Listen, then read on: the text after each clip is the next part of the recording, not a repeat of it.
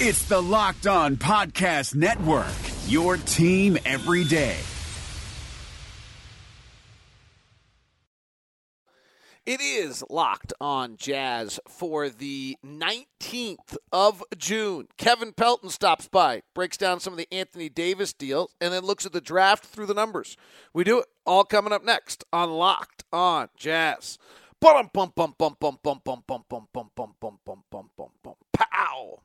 How are you? I'm David Locke, radio voice of the Utah Jazz, Jazz NBA insider. This is Locked On Jazz, your daily podcast on the Utah Jazz, giving you insight, expertise, and geeky numbers.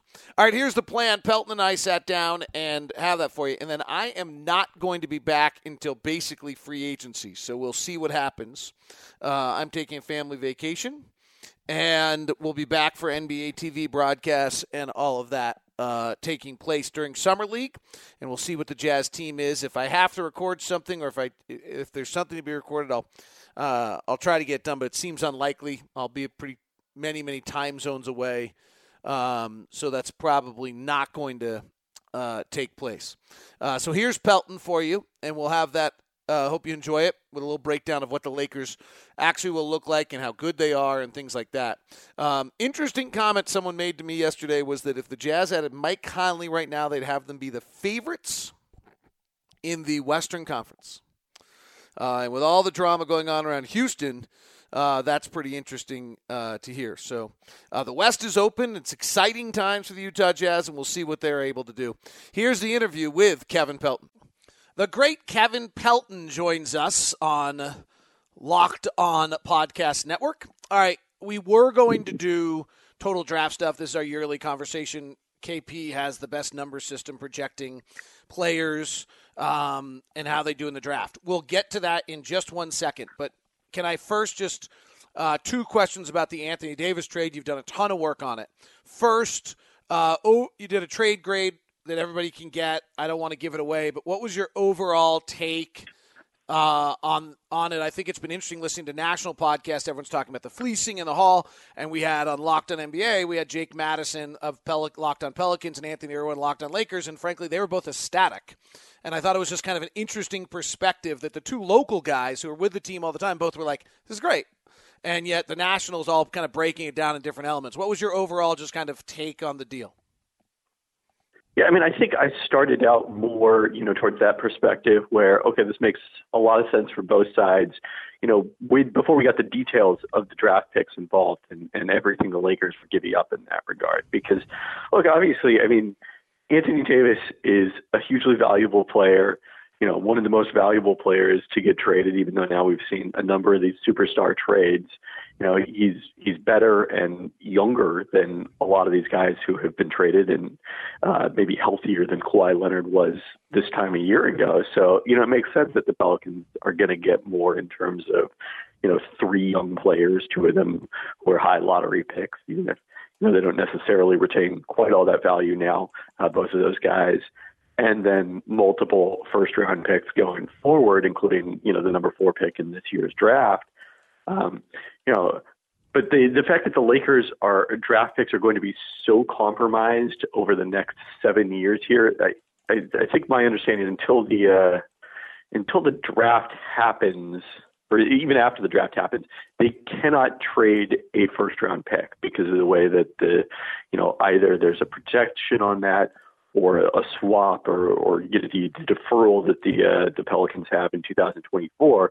So there's a chance of any of those picks, and there's no pick in between them that's unencumbered and that they can trade. I guess they could trade. They can't trade the 2020 pick either because of the protection. So yeah, they can't trade a first-round pick after this, which is pretty significantly compromising your ability to build out this roster. And then the other aspect of it, of course, is because of the fact that you've given up 3 players for one and already had a number of players heading into free agency, you now have 5 players under guaranteed contract for next season and need to fill out a roster. And then the other aspect of it that, I think was kind of lost in the initial reporting is the crucial element of when this deal gets completed, whether it gets done on July 6th, the first day it can, and the Lakers use cap space to take in Anthony Davis's salary, or it gets delayed until 30 days after they sign the number 4 pick, presumably July 30th, in which case they could use that pick salary as part of this matching salary in this trade and make it without using cap space. And that then allows them to have max level cap space for free agents with 7 to 9 years of experience, which is most of the best players on the market. And then, they could potentially get a third star. That's a pretty substantial difference. Or even if they don't get that third star, they still have, depending on whether Anthony Davis waives his trade bonus, about $8 million more to spend in free agency and trying to fill out this roster and get some depth and some actual guards on the roster. I can't tell whether I think the Lakers had no choice or they didn't know, and if they didn't know, it is a colossal misstep. As far as the timing? Yeah. It's tough to say. I mean, you'd think that would be front and center in negotiations, and the fact that there isn't clarity on it suggests that it was not front and center in negotiations. Right, which is pretty unreal if the Lakers didn't know that. But wouldn't be different than the course of what they have been doing for 12 months. And I think that's part of it. They're going to have to nail free agency this summer to make this an actual championship contender, to put the supporting pieces around Davis and LeBron and Kyle Kuzma, the one young guy they held on to compete. And, they kind of need to win now to justify the expense in terms of draft picks. And, that to me is still an uncertain thing. You also, I think, did a piece on how the Lakers can fill out their roster. I mean, if with LeBron maxed and Anthony Davis maxed, it's very difficult for them to make trades and very difficult for them to sign a lot of players. How good are they if they fill out their roster kind of with the limitations they have? I mean, I think we're looking at them somewhere in the 50s in terms of win total, assuming that Davis and LeBron stay reasonably healthy. I mean, they'll be unusually vulnerable to injury because of the fact that they'll have such a top-heavy roster. But I think there's probably, a difference of, whether they're in the low 50s or in the high 50s, depending on what quality of role players they're able to get. I mean, Danny Green, I think, is someone I mentioned in that piece. He'd be like the perfect player to go with this group as a 3-and-D contributor, and, kind of underscores how crazy it was that the Raptors were able to get him as essentially a throw-in in that trade with San Antonio for Kawhi Leonard last year. But, there's a couple players like that. Patrick Beverley is obviously someone who makes sense at point guard. I think there's a couple other names there that could work, that I mentioned in the piece. But you get those two guys as opposed to lesser free agents. That's what, you're talking, I think, puts you in that high 50 win range. But high 50 win is not championship. It could be next year. I mean, this is also, the projection going forward. But I think we'll see what happens with Milwaukee and their ability to re-sign their free agents, and obviously Toronto with Kawhi. But I think that next year we're probably more likely to have more teams that win 50-plus games than we've seen the last few years, but fewer teams that win 60-plus. All right, that is Kevin Pelton's Anthony Davis draft break or trade breakdown. It's interesting how it all plays out. Now, let's take a look at the draft. So, Kevin Pelton, you have done a fabulous job over the years of creating a projection system that on the draft. And I would say I think that obviously we've done this every year. I've followed it closely. I think you've done a really good job 25 to 35 and sometimes 15 to 25 in finding maybe the real gems in that range. Would you agree that you think that's the best strength of the program you've been able to build? I mean, sometimes even later than that, in terms of, Fred VanVleet was someone my projections really liked, probably even too much in the draft, and he ended up going entirely undrafted before signing with the Raptors and now becoming NBA Finals hero Fred VanVleet. And, Monte Morris, who had a really nice season for Denver last year as their backup point guard, was also someone I had rated pretty highly and went 51st, so maybe even later in the draft in terms of those guys. You also, if I remember over the years, Andre Robertson was a pretty good pick for numbers one for you. Rajon Rondo was one of the first. Who else have been successes? Jay Crowder, to name someone familiar to Jazz fans. Draymond Green in that similar range. Those are probably the guys you're thinking of in terms of the 25 to 35. How good have you been at projecting busts?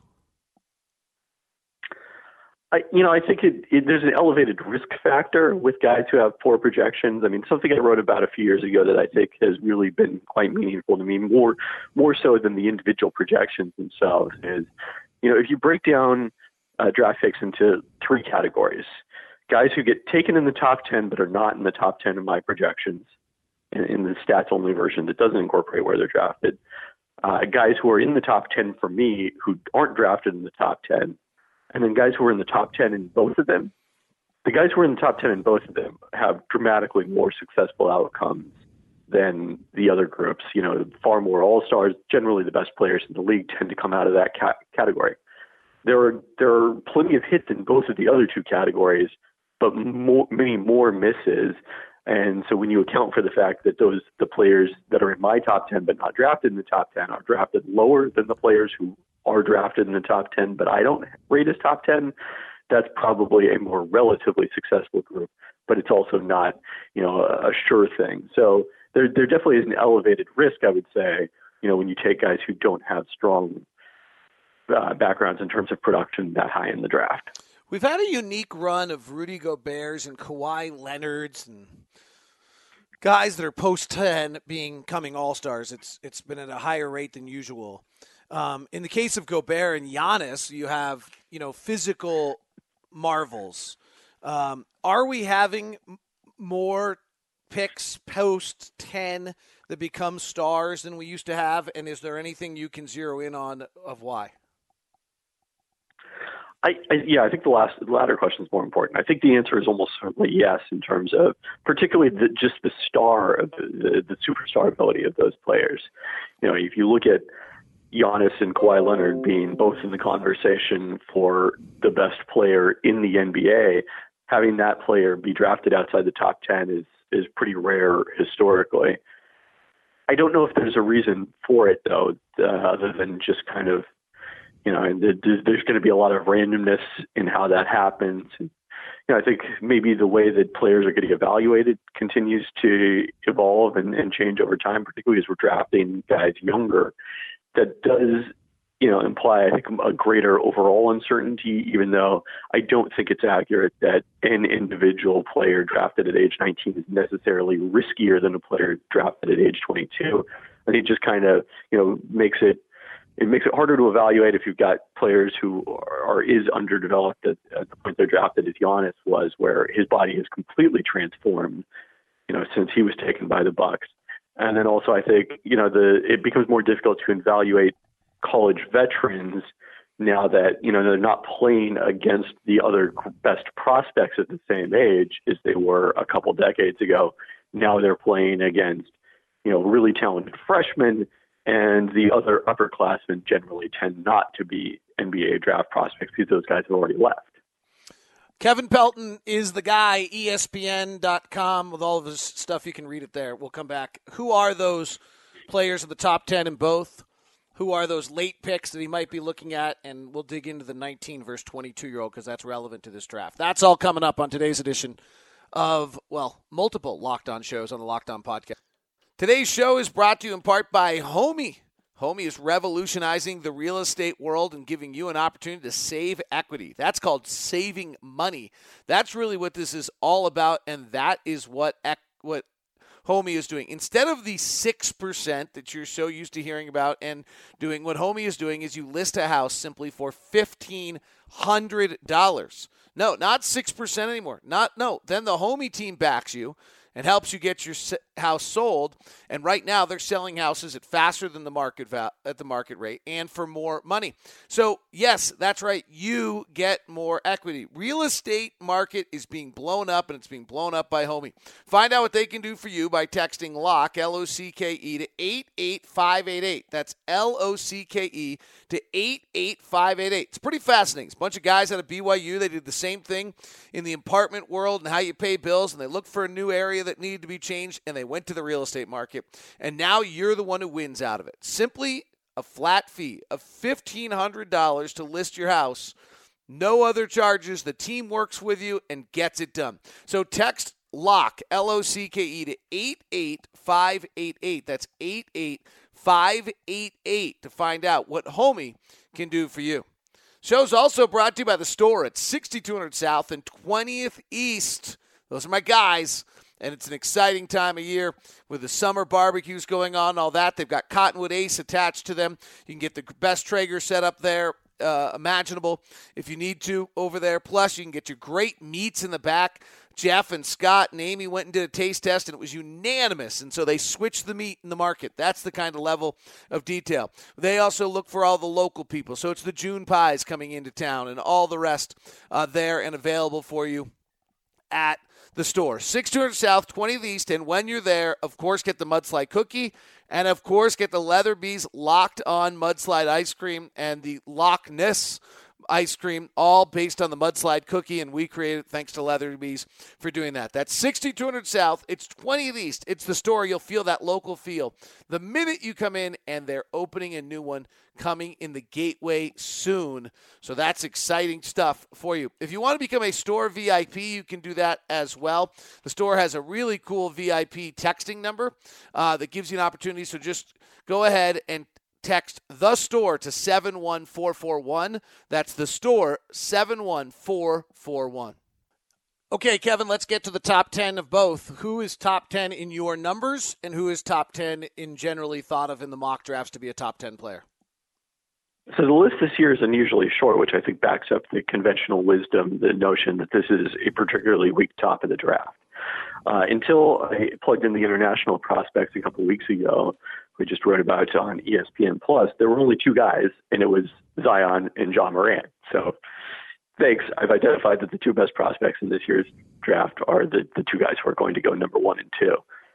The perhaps more interesting name that joined that group more recently is Sekou Doumbouya, the French forward who is about the youngest player possibly draftable under the current rules.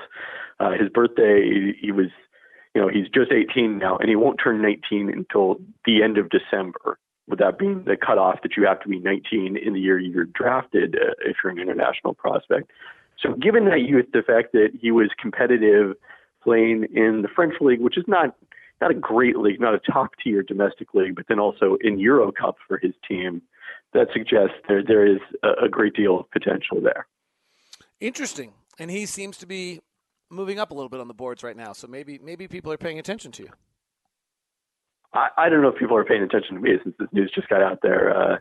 That was just published on Tuesday. I think part of what's happening is he's actually getting a chance to work out for teams after his season ended, and I think that he's someone they want to get a look at up close.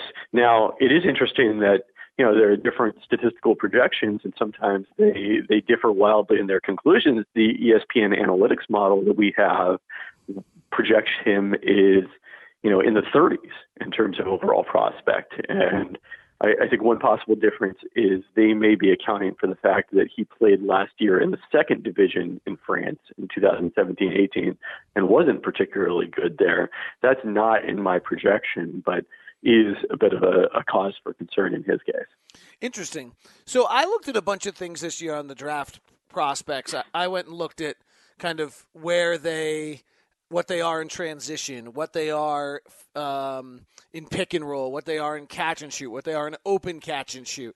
A lot of those kind of synergy numbers that are out there. Do you find any relevance in any of that kind of stuff?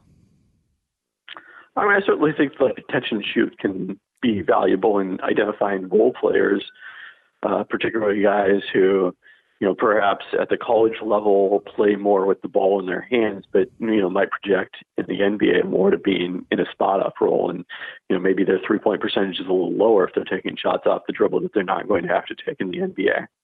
Okay. All right. So who of the top 10 are particularly low on your numbers picks?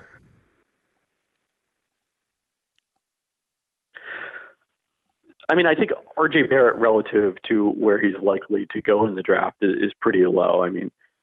It's interesting because you can certainly construct a case that R.J. Barrett is going to be a much better NBA player than he was a college player.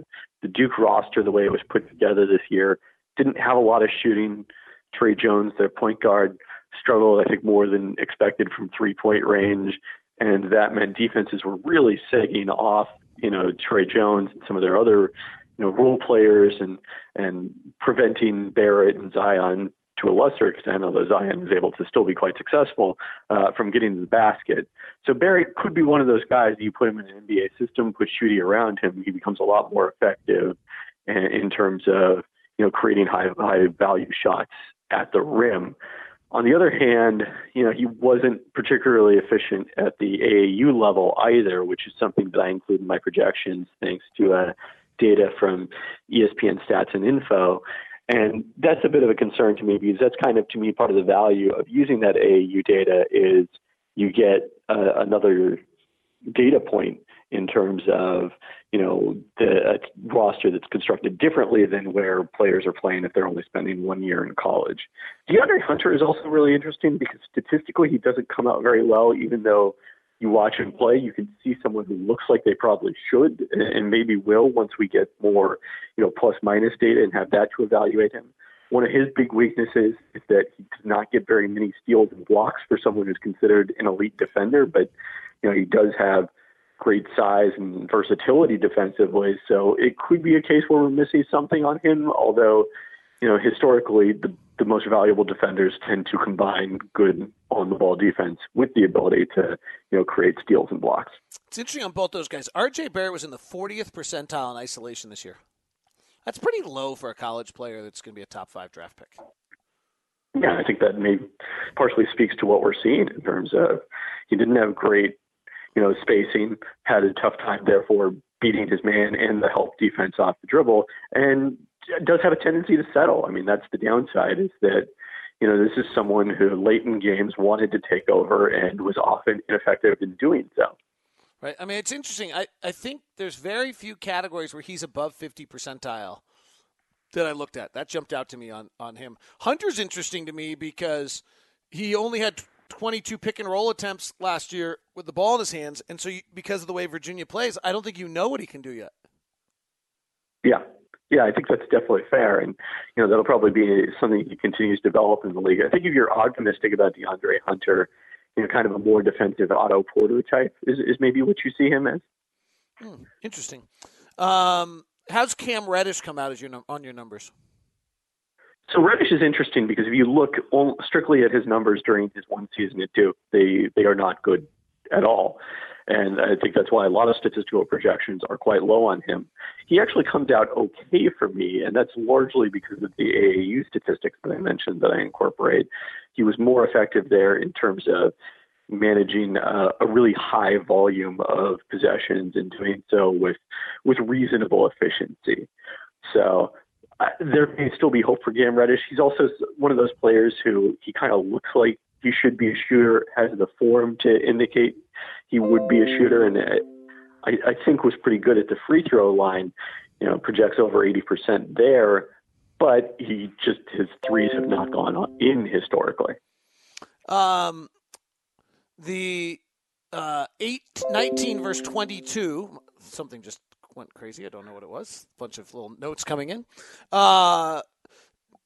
19 years old verse 22 we'll touch on, and those hidden draft picks. That's all next when we continue with the great Kevin Pelton. You can find him on Twitter at @KPelton. You can even send him a thank you for coming on. We super appreciate it.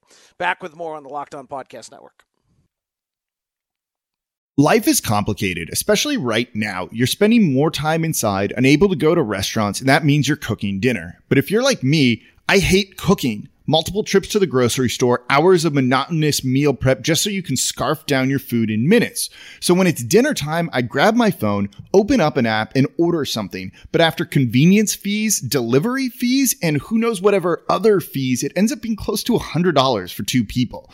But then I met Freshly. Just put up your feet and relax while Freshly chefs and nutritionists do all the hard work. All you do is heat for 3 minutes and dinner's done. Imagine a better for you golden oven fried chicken, steak peppercorn with sauteed carrots and French green beans, and my personal favorite, buffalo chicken with loaded mashed cauliflower. It's got fewer carbs.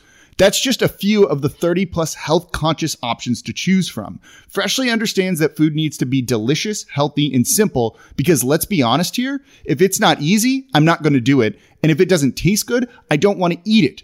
Freshly is offering our listeners $40 off for their first 2 orders at freshly.com/lockedonnba. That's freshly.com/lockedonnba. More with Kevin Pelton coming up. Today's show brought to you by Shamrock Auto Group. I have not called Rob by the wrong name in so long. I almost feel like I should. It's Rob Taylor, and for those who missed it, I used to call him Rob Thomas, like the lead singer of Matchbox 20. But Rob Taylor is the owner of Shamrock Auto Group. They are located out in Pleasant Grove at 203 North and 2000 West. And Rob and his crew out there, Brady Kimball and all the rest, try to give you the ultimate used car buying experience. So what they really have done over there is they have a lean staff, and they want to make sure that you get better cars, no drama, no hassle, great pricing, and you get in and out the door quickly. You can take the test drive by yourself, and what Rob prides himself on more than anything else is the reviews. And Kellen, the salesman, was wonderful to work with, wrote Tracy. He had a great personality. I'd recommend them to anyone. Actually, I purchased my 2016 Ford F-150 from him on September 21st and loved it. Lizzie says the same thing. We just purchased our second vehicle from them, and both experiences were great. That's what makes Rob get all fired up. Plus, free Lifetime 7-day cooler, which is comparable to Yeti. Lifetime is a Utah company. If you tell me you came in with Locked On Jazz, they specialize in 6 to 12-month-old vehicles with 5 to 20,000 miles, Suburbans, Yukon, big SUVs. It is the Utah County Assault Vehicles, and they're available for you in Pleasant Grove at Shamrock Auto. Tell Rob I say hi. Stop by, say hi to Brady and Kellen and the whole crew out there. It's all at Shamrock Auto in Pleasant Grove. Remember on draft night, Locked On NBA Net, that's Locked On NBA Net, is a great Twitter follow. It's all the local experts on one feed, so you can get the reaction as picks come down on how they impact everyone across the NBA. That's Locked On NBA Net. All right, you and I have done this conversation every year. Without a lot of analytics, I have become just one of the most biggest kind of believers in I'm terrified in the top 15 picks of the 22-year-old who just had a good last 2 years and didn't have a great first 2 years, the Frank Kaminsky's, the Wesley Johnsons, the Epe Udos. I feel like without, I don't know if I'm like finding my case points to prove my point. I just feel like it's like almost a guarantee that these guys just are not going to pan out. Why did you make the comment earlier that 19 and 22 is not that big a difference? I don't know that I would say it's not that big a difference. I mean, I think it creates more uncertainty often, and that's why, I think that your theory makes sense generally, even though we disagreed on Frank Kaminsky specifically. And I think I have to concede that debate to you at this point. If you're good when you're playing against players who are the same age and therefore the other top prospects are in that pool, I think that's more telling than if you're beating up on kind of somewhat lesser and more inexperienced competition when you're a veteran college player. And then, you have that experience edge when you're a 22 or 23-year-old or in the worst case scenario, sometimes you see 24-year-olds at the college level, but then you go to the NBA and no matter how much college experience you have, you're still at the bottom of the barrel when you get to the NBA. So what do we do with like a Cameron Johnson, who is not going to probably be a top 15 pick? I think he's 22 or 23, but he's also like his catch and shoot effective field goal percentage was 72%. That doesn't necessarily have anything to do with age. How do you evaluate someone like that?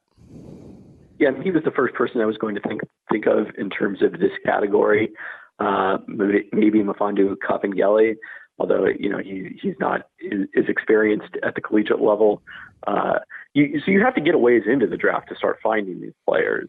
These are guys we're talking about in the early 20s, not necessarily in the top 10 like you were some of the guys you were mentioning earlier. Or I can't remember if Frank Kaminsky went in the top 10, but certainly what the Hornets were offered for that pick in trade was commensurate with a top 10 pick. So you're talking at a lower risk at this point, and if there are specific skill sets that translate, I think that can potentially overcome it. And yeah, I mean, if you're drafting Cameron Johnson, it's the the combination of size and ability to shoot off the catch that you're expecting is going to translate, not that he's going to, develop into a star in the NBA. All right, if I was listening to this podcast earlier, all I want to know is who is Fred VanVleet, who is Monte Morris this year? Yeah, I'm not sure that I have anyone I feel, quite as strongly about it as those two guys. I think to me the most interesting player in this year's draft now is Chuma Okeke from Auburn, who I think was set to climb the draft boards pretty significantly after playing well as Auburn was advancing in the NCAA tournament, and then unfortunately tore his ACL in the NCAA tournament, and now will likely miss most of next season. I think that teams that drafted would want to probably be pretty conservative with how they handled him, but he is number 2 overall in the stats-only version of my projections, behind only Zion. So if you're willing to wait on Chuma Okeke for a year, you could get pretty good value. I would compare him a little bit maybe to OG Anunoby a couple of years ago when he was in the draft, also coming off the torn ACL. As it turned out, OG was able to play from day one during his rookie season. He tore his ACL a little earlier in the college season than Okeke did. And then, he had kind of a disappointing second season this year, didn't play as large a role as we expected, wasn't able to play at all in the playoffs due to, I believe, athletic hernia that sidelined him at the start of it. But still, looks like a great prospect for where he was taken in the mid-20s. And Okeke, because of his injury and the fact that he wasn't quite as highly regarded as Anunoby before that, he's probably going to go somewhere in the second round. You have been very outspoken on missing that first year is irrelevant, that players aren't actually usually very good in that year anyway. So missing that year is not that big a deal. Is that a fair representation of what you believe? It is, especially once you get into the 20s and 30s. Those guys, a lot of them aren't going to play very much at all as rookies.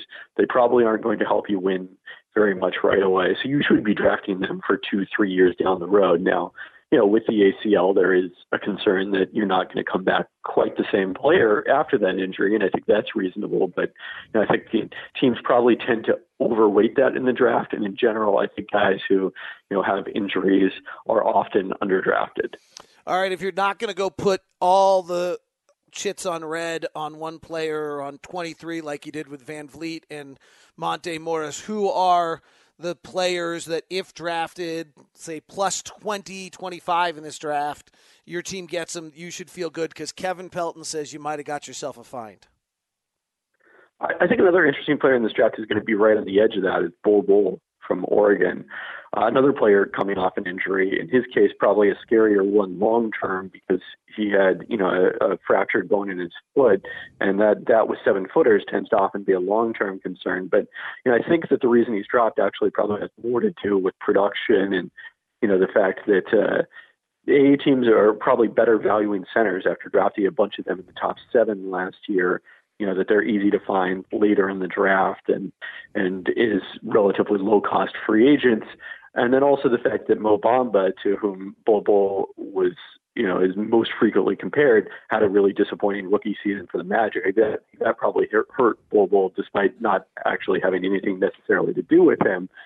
But statistically, he comes out, despite the kind of penalty that I give to centers in terms of their production, because of that high replacement level, still comes out as a top 10 prospect in my stats-only model and likely will go in the late teens or the early 20s. So I think he's someone interesting to watch.